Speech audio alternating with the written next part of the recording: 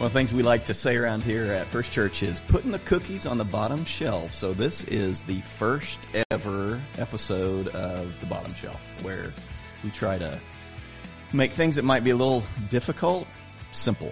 And we're going to talk about something that for some may be a little difficult. I've got, and so we're going to put the cookies on the bottom shelf on the issue of women in leadership. So I've got my good friend Bill Search. Bill, tell us a little about yourself. I'm a Michigan native. I grew up in Lansing, a great town to be from. I would say Lansing City motto is "We give up."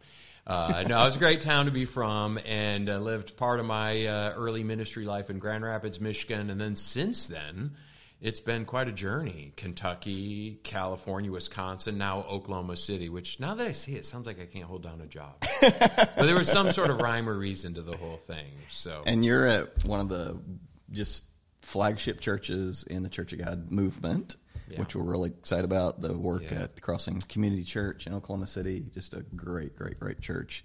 Right. And sidebar, you are also the newest member of the church council here at First Church. We have couple members outside of the church body, and Bill's one of the experts from outside. Oh, no, that sounds very intimidating now. I think you might expect too much. So, Bill, can you just give us just a thumbnail of some of your credentials? You've pastored, sure. You've written, you've published. Yeah. You know, I've served just about every role in the church besides women's pastor. I've had youth pastor moments briefly in college and young adult pastor. That's when I first came into the church. I served up in West Michigan, and then I have served as a small groups pastor, an education pastor. I was a senior pastor for a few years in California. So I can now check the box. I did global missions and senior pastored. Nice. And then I've been a teaching pastor, executive pastor, and currently my title is location pastor, because we like to choose titles for things that the congregation has no idea what that means. But it basically means I'm responsible for the main location for a big piece of the ministry at the main location, the larger of the locations at Crossings. Great church. I love serving there. It's a wonderful church, and I get to preach from time to time, teach all manner of stuff, oversee our grad residents. I write some of our doctrinal papers, that sort of thing.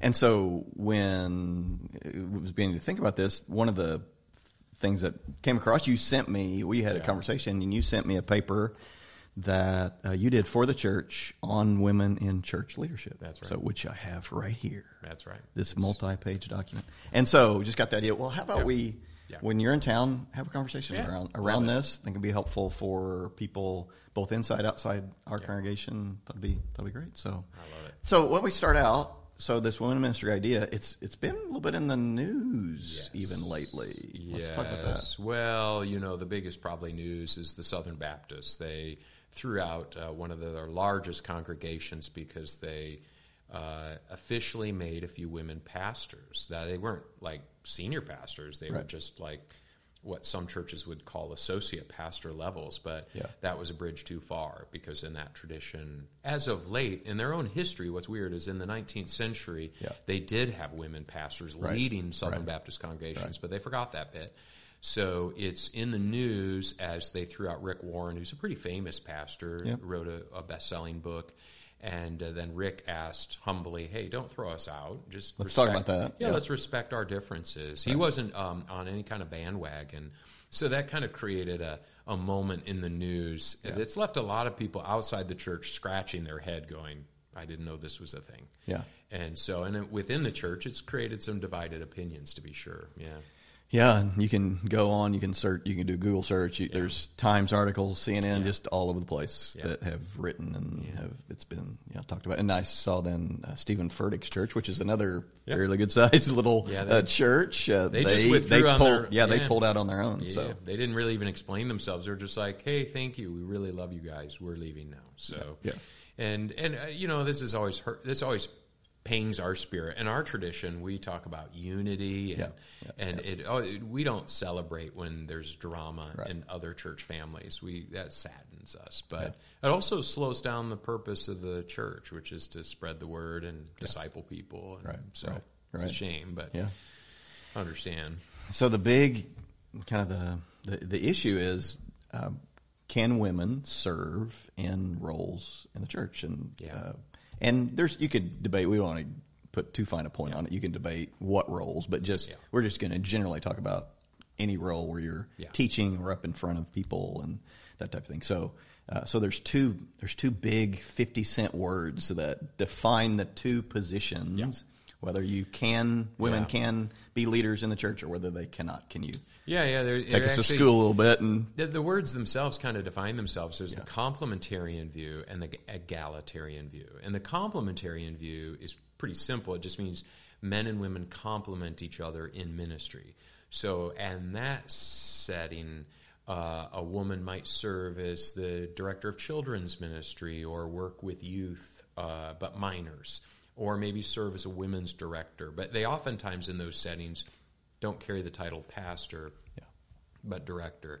And so they complement each other because each men and women have their distinct roles within the church. And in complementarian settings, for instance, women never are on oversight boards or elder boards or deacon boards, whatever you might call those things. And then in egalitarian, it's equal, meaning men and women have equal possibility of serving in roles, preaching and teaching from the platform in front of men and women, serving in leadership capacities, in oversight capacities. Right. So those are the two big 50-cent words. Yeah, good. And so just not to bury the lead, for those of you who might not be familiar with the Church of God, so we believe that women can serve in any role from our inception in the late 1800s till today. Women have served in those roles. A pretty good percentage of women senior pastors early on, even. Yeah, that's right. So that's been the tradition of the Church of God. You know what's funny about that is, of course, today, or in the last, say, 30, 40 years, many denominations have opened up the role to women because it's following the trend line of culture. Right. But we were actually not following the trend line of culture. We were opposite culture in all reality. We were bucking the trend. Right. Very much so. We not only had women leading, but we were racially integrated too. So in the late 1800s, to have black and white worshiping together, and men and women serving in equal capacity. I mean, that caused a lot of people to scratch their heads. I mean, from the outside looking in, that must have looked really radical. Today, it shouldn't be radical at all, but in that day and age. So we didn't do it because we were trendy. We were not trendy. We were trendsetters maybe, but we didn't mean to do that either. Right. And now, Bill, you didn't grow up with this.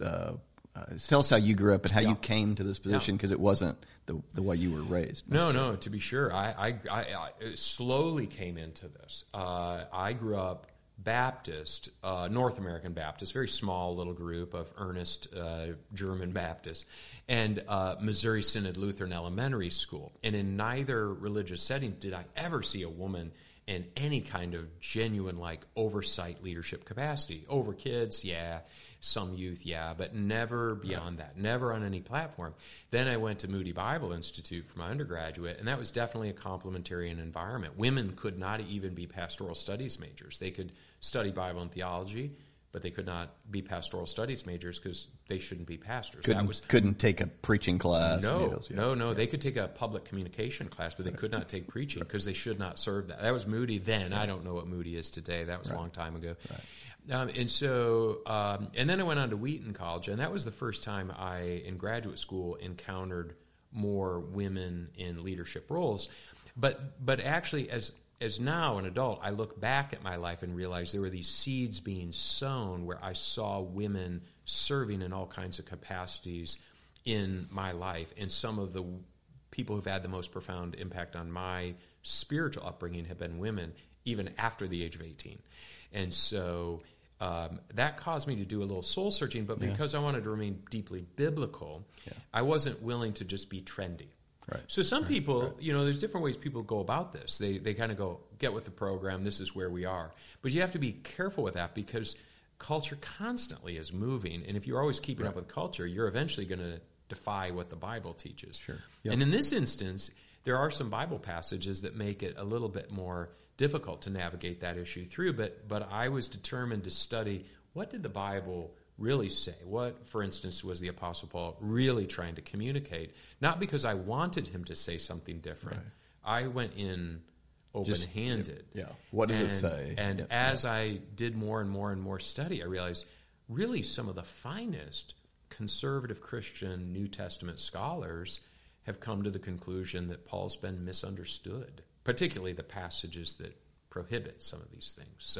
So that, it was a very slow roll into it. So it's sort of ironic that a guy who didn't grow up in this church movement but grew up Baptist Lutheran, who ended up writing the doctrinal paper at a church such as Crossings on how women can serve in all roles based upon what the Bible teaches. It's sort of God's sense of humor, I suppose. Yeah, that's good.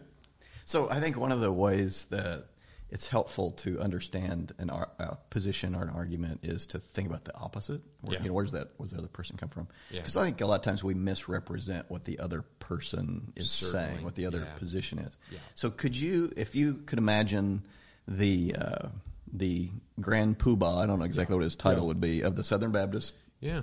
If he were sitting here, and you were having the same conversation, and if you were sharing the position of the Southern Baptist, or where they kind of landed, the majority of them landed, how would you describe where they're coming from?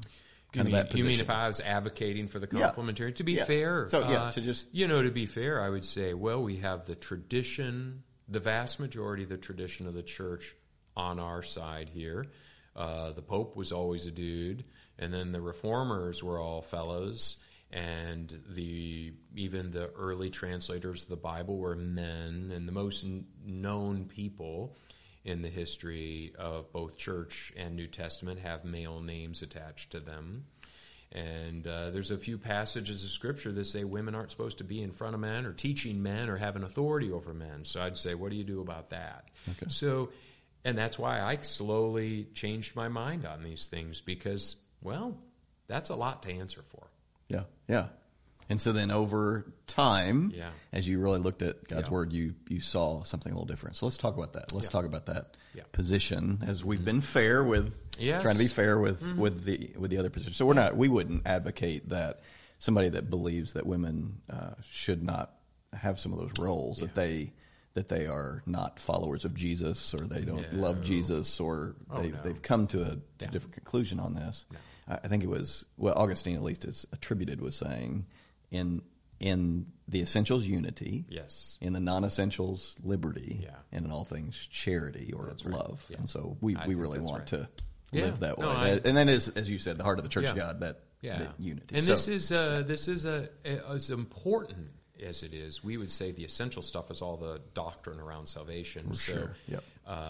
So that's why we can be loving, in this regard. If someone says, well, Jesus wasn't born of a virgin, I'm like, I don't know if I'm going to fellowship with that person, but I would still love them. Right? So, Okay. So with all those kind of caveats in place, let's talk about, this egalitarian position. What does Scripture say? Well, let's just kind of tackle the biggies, because these are the big passages here. I'll just read out of so you might get your Bible if you've got if you're following along. This is 1 Corinthians 14, 34, 35, and 36. I added on. Oftentimes they don't include that, but I think it helps us understand a thing or two. So Paul writes this. This is to the church in Corinth. He says, women should remain silent in the churches. They are not allowed to speak, but must be in submission, as the law says. If they want to inquire about something, they should ask their husbands at home, for it is disgraceful for a woman to speak in the church. Or did the word of God originate with you, or are you the only people it has reached? And so, it's interesting here is in this passage, this looks like a slam dunk. That's it. Drop the mic moment. Walk off the stage. That's this. What's interesting is if we actually just kind of went back up to 1 Corinthians 11:5. So this is Paul in the same letter. He says, but every woman who prays or prophesies with her head uncovered dishonors her head. It is the same as having her head shaved. Now, I don't have time to talk about all the head covering thing, but what is fascinating there is Paul is giving here's the way a woman should go about the public manner of praying or prophesying in the church. So Right. if Paul said, in fact, when Paul says this, it's caused a lot of people to wonder, what did Paul mean by a woman should remain silent? Because then You can't have it both ways. You can't be silent in the church, but if you aren't silent, keep your head covered. So Paul wouldn't make somewhat of a workaround solution. When he says this is how this is how this is. So the fact that he says a woman ought to, essentially the brief on the head covering was she ought to not be culturally rebellious. There's a time and a place to be culturally rebellious, but in the spreading of the gospel, we should be extremely careful about basically offending the surrounding culture. If they're offended by us having disregard for their culture, for instance, let's say you go into a Muslim part of the world and you're female, but you're wearing a mini skirt and a short top. They're never going to listen to the gospel. Yeah. They're going to be offended, and they're going to think very ill of the speaker, right? So in this regard, that's what's going on. So when Paul says, by all means, prophesy and pray, just do so with this cultural sensitivity, then he turns around and says, be silent. This has kind of left scholars scratching their heads, and so one possibility here is that what he's saying is that he's addressing a cultural issue that is transpiring in the church of Corinth at that time, and that one of the issues that's happening here is disruption in the church. That think of it this way: is in that culture, men had more free access to education than women did. And so now men and women are in one setting together and they're learning together. But the wife, in this case, what we understand from early church history and the writings of early church history is culturally, men and women wouldn't sit together in church, which incidentally happens around the world. They didn't sit together in the Colosseum. Right. Men had a section and women had a section. Right. So if a family went to the Colosseum, the ladies had a different entrance. So that was for entertainment and sport. In church, it was the same deal. This was just the way they did it culturally. Yeah. So imagine women are on one side, men are on the other, and something is taught that's not clear, and the woman screams, Herb, hey, Herb, what is propitiation, Herb? Can you explain that? He said propitiation. And actually, we laugh, but this is one of the very solid reasonings that what he's saying, he's not saying that a woman ought not ever exert herself in the church or use her gifts in the church. He's addressing disruption in the worship in this larger service. conversation. Yeah, in this larger, and so in other words, there's a time and a place. Right. When he says, hey, learn in submission at home, it'd be like, hey, there's a time and a place for this. This is not the time, and this is not the place. Yeah. And so it also, now this is really interesting, is there was a Greek, I'm trying to look through my notes here. Oh, it's Cato the Elder, that's right. So Cato the Elder was an author. He was a statesman author who existed about 250 years before Paul. So think about it in terms of like the difference in time between us and, say, Alexander Hamilton or Ben Franklin. Right. So we might quote both of them, or George Washington, or something like that. We might quote an author from 250 years ago. We might even make an allusion to a historical reference, and we would all get it, but maybe people in the future wouldn't get it. So, if I were to say to you, I have never lied, I did chop down the cherry tree, you'd know that's some sort of a reference to George Washington, right? Yeah. So, but he did lie because he threw the dollar across the Potomac, and there's no way. I've seen the Potomac, not a chance, not a chance. So anyway, so quoting Cato the Elder here, Cato was he has this line in one of his talks where he basically said he was so frustrated at women being out in the marketplace that they should stay home and take care of their houses. Right. Be quiet and stay home. Yeah. So it's in his writings. We know this. So this is why I brought in, I don't want to get too in the weeds, but verse 36, when Paul says, or did the word of God originate with you, or are you the only people to have reached it? What he may be doing is actually giving the opposite. N.T. Wright says that's a British scholar, he's actually giving the opposite advice. He's saying, women, be quiet, learn in submission at home. And he's actually sarcastically quoting Cato the Elder. And then his next sentence is, did the gospel originate with you? Why are you coming up with impressing your cultural norms on the gospel? Don't do that. So it could be weird enough that a sarcastic comment didn't translate 2,000 years later, which sarcasm doesn't very well. So either way, if we were to take this verse to heart, and I don't know even any complementarian congregation that do, because if you took this literally, right, it would mean that once the woman enters into the sacred space, she should not speak, period. If you were to say, hey, can I have a stick of gum? She could offer you the gum but not say yes, because now she's speaking. Now that's ludicrous, of course. But this passage can't be taken with the harshest level of literalism. So if I lean into this passage to silence women, I better find a backup. Yeah, yeah. And there is one. So take us to the backup. So the backup, backup passage is from 1 Timothy, once again from Paul, which actually, this is one of the things that's interesting, is that some people who come to the conclusion women should serve do so out of complete disregard to the Bible. They just say, Paul was a sexist, he was a man stuck in his time. Yeah. But if we do that... Let's just focus on Jesus, let's kind of throw Paul... If we do that... We will really be in trouble, because down the road we'll want to adjust the Bible and adjust the Bible and adjust the Bible. Right. And once you start that habit, it doesn't end until finally you don't have Christianity anymore. You have something of your own making. Right. So here's what Paul says in 1 Timothy. Timothy's his protege. He's a pastor. He's in Ephesus ministering. We know all that from the history of the church. This is the first letter Paul wrote to Timothy. 2nd chapter, verses 11 through 15, Paul says, a woman should learn in quietness and full submission. I do not permit a woman to teach or to assume authority over a man. She must be quiet. For Adam was formed first, then Eve. And Adam was not the one deceived. It was the woman who was deceived and became a sinner. But women will be saved through childbearing if they continue in faith, love, and holiness with propriety. Oh, where to begin? Yeah, there's a lot to unpack there. There's a lot going on in there. And really, as I mentioned before, British scholar N.T. Wright has done some good, solid work explaining this in some of his writing. Scott McKnight, who is a Chicagoland, I think he's a Michigan native, actually.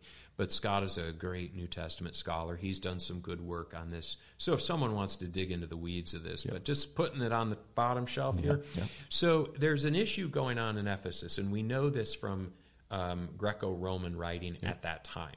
And there is what's called the New Roman Woman. And think of it like I'm a Gen Xer. I'm a child of the 1970s, right? Yep. So remember Women's Lib, Lib, and Gloria Steinem, and all these people. And so the idea was a noble one, which is women should have equal standing and opportunities, right? But growing up in the 70s, people were very opinionated about Women's Lib. And so the New Roman Woman is kind of like what scholars coin or use as a kind of a title to reference what we would think of maybe as a woman's lib movement. Yeah. But it was very aggressive, and it was very sexualized. And we know this from Roman writing, not biblical writing, but outside the Bible. We read this stuff where it was very sexually provocative. There was encouragement for women to be very assertive and aggressive sexually in attire, in demeanor, forcefulness. And this is happening in Ephesus, is one of the epicenters of this. Right. So think about the Temple of Artemis is in Ephesus, which is a cultic goddess who's worshipped, female goddess. Paul nearly gets himself killed by these people when he's planting the church here. So this is a big, big part of the culture. So there's female worship in the form of Artemis, sexual worship in the form of Artemis, and all of this is taking place, and the church is in the shadow of this. Yeah. So when Paul is speaking to women, the first thing he says that we should kind of take note of and pause on is a woman should learn. Now this tells us a couple things. First of all, Paul wants women to be instructed, to be discipled would be the word, but there's an encouragement there. He's not anti-woman. They should learn. And again, men had ample opportunities to learn. Women had far less opportunities in the Roman Empire to learn. Hence, the new Roman woman is trying to sort of exert herself. And so with that being said, Paul says a woman should learn in quietness and full submission. And then when he says, this is really key, I don't permit a woman to teach or assume authority. That word authority actually in Greek is authoritentio, which is where, it's where we get our word authority from. That's an old word. And it jumps from Greek into Latin into English. And so what the definition of the word, the broad definition of the word, is one of an exertion of dominance. So imagine, hey, bottom rails on top now. So we women were the underclass. Now, because of this new movement, now we're in charge. So there's this exertion of dominance. Now, in Paul's letter to the Christians in Ephesus, he says, submit to one another out of reverence for Christ. Right. So there ought to be mutual submission of the body of Christ. And Paul doesn't qualify it and say, but women, you have to submit to all the men, and men, you never have to submit to a woman. It's submit to one another. It's comprehensive. And so this is part of Paul's heart. This is part of the early church's foundation. So the idea of one gender exerting dominance over, and then Paul tracks back. He goes, hey, you remember the creation story? Part of the creation story is sin enters in the world. And if you remember, one of the repercussions is this need or desire to dominate over one another. Mm-hmm. He's going to dominate over you, and you're going to want to dominate over him. That's part of the curse. That's not part of the blessing. So it is interesting that sometimes we attach that to part of the blessing. I guess from some men it is part of their blessing, but when we push male dominance, we're actually pushing the curse of sin, not the blessedness of new life in Christ and God's kingdom coming forth. So anyhow, with all that being said, when he mentions Adam and Eve here, he points something out really interesting. Eve was deceived. And if you go back to the early first chapters of Genesis, Adam is told by God, don't eat from this tree. We never see God tell Eve the same thing. It apparently is Adam's job to instruct Eve. And he doesn't do a very good job. And then he lets her be the guinea pig. And then when she doesn't die, then he... As he's clearly standing there. Yeah. And then it says it in the text, in the old Hebrew, it's and she handed it to her husband who was with her. Right. So he's like, it's the first science experiment. Will she be struck dead? Nope, I'll try that food. And so Eve was not learned. She made a mistake because she had been deceived. She didn't know the full truth. Adam, on the other hand, knew the full truth. Interestingly enough, the Bible blames Adam, not Eve, for sin entering the world. It's not, even though she eats it first. So with that being said, there's this point where women need to be instructed. Why do they need to be instructed? Because before you teach, you ought to learn. So when he says, I don't permit a woman to have this dominating authority over a man, or he doesn't permit what Scott McKnight and N.T. Wright both say is, I don't permit basically an untrained, unlearned woman to be in a position of teaching. Paul, in his most prominent letter, Romans, hands it off to a woman, Phoebe. Yeah, and it is Phoebe who gives it to the church at Rome, which all scholars say whoever is like the deliverer is the reader. Right. And so Phoebe is speaking and teaching. So if Paul's against this, he's breaking his own rules. So we just have to look at this and go, what is he getting at here? Yeah. He's getting at something very... And since I did read the childbearing thing, that appears to be an early shot against an abortion culture that was extremely common in Rome at the time, that reference. So we could talk about that one a lot longer, but we'll just leave that there. Our next episode. There we go. That'd be fun. Next time you're in town. Next time in town. Let's talk about something else. Okay, I just rambled on. Yeah, so those are the two big passages. That's right. So just quickly, what are just some of those? If women shouldn't teach or preach, if that's what is being said, but what about the cases where it seems that they are? Let's talk about that. Where they are teaching? Just throw out some of those. The examples of it actually happening with the idea that, if Paul meant something, if he meant that, then why do we see this? What do we see in Scripture? Just think about who is the earliest female influence on Jesus Christ and James, the leader of the church in Jerusalem. their mom, Yeah. Mary. And Mary plays a prominent role in the church, and even currently in the Roman Catholic Church, there's great literal veneration for Mary as being of such nobility and influence. And so there's, from the very beginning, there's Mary who has some role to play. We have to ask ourselves, how did Luke know or Matthew know about the birth stories? And you might say, well, who was Jesus, there? Jesus, maybe Jesus explained, except he was a baby. Now, he is God, and I don't know how all that works together. I don't know if he told his own birth story to the fellows or not. But most likely, because Mary was around quite a bit of the camp, most likely the stories of Mary's visit with Elizabeth that is in Luke's gospel had to be told by Mary. Now, we might say, well, she was just telling Scripture, not teaching Scripture. But if I teach the same text, now I'm teaching it, but she didn't teach it even though it was her story. So I don't know how you figure that one out. But so Mary's certainly one of the first teachers. And then I mentioned Phoebe, who this is in Romans 16. You could go to Romans 16, and there's a litany of women that are referenced in Romans 16. One of the women, those clear leaders. One of the women that's mentioned is Junia. And for all the earliest manuscripts, the Latin Vulgate, all of the earliest documents, Junia is Junia, which is a woman. Female, yeah. And then somewhere, in fact, they've tracked it back. The scholars can look at the documents, and because Junia is regarded highly among the apostles.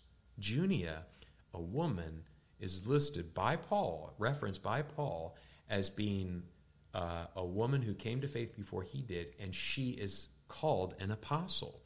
Now, different people interpret apostle differently, but no question, this is the most prominent role in the early church. And she is esteemed highly among apostles. Now, if you look at different translations, different translations might have footnotes, or they might even read like, she was esteemed highly by the apostles, because the way they take a preposition, but the best manuscripts and the best scholars have to kind of go, I don't know, but I'm going to say what the text said. She was apparently an apostle.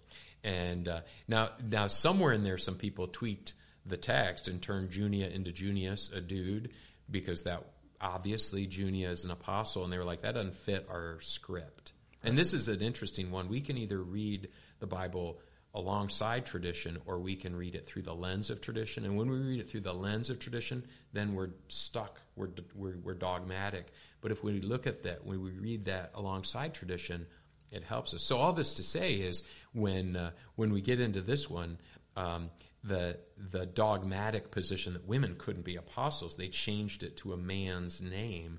But it just sort of turns out that Junius isn't a man's name. Nobody in any single Greek manuscript was ever called Junius, and we've got lots of Greek, so we know it was not a man's name. And we actually know when, roughly, it turned from female to male, and it appears it was Martin Luther who did it. So we won't blame him, and we don't know why. Not going to totally throw him under the bus. No, we don't know why he did that. We'll just leave it alone. There were some people before him that did it, so he might have gotten some corrupted manuscripts. But the best manuscripts today, so you might find it in a footnote, but here's a lady who's an apostle, but this isn't... And of course, there's Priscilla and Aquila. And Priscilla... New Testament leaders in the church. New Testament leaders. They disciple one of the leading public preachers, Apollos. Really correcting him. Yes. And it was, and she's labeled first. Yes. Before their names are together. It's not like but Apollo. she comes first. Yeah, it's not like Aquila does it, and, he's married to Priscilla. Yeah. And so think about the Philippian church was started by Lydia. I mean, she's the first host. She's the first disciple, the first convert. And then the second is the Roman jailer and his family. So, and this is we see this throughout the New Testament, but even in the foundation of the church. In Acts 2, Peter is defending all that's going on, and it's one of my favorite verses in the book of Acts. Peter says, in defense of the people who are proclaiming the name of Christ, he says, "Hey, men of Israel, these people, they're not drunk as ye suppose." It's only 9 a.m. And I think that's a great verse because obviously Peter didn't grow up in my neighborhood. In my neighborhood, it was there were some people drunk at 9 a.m.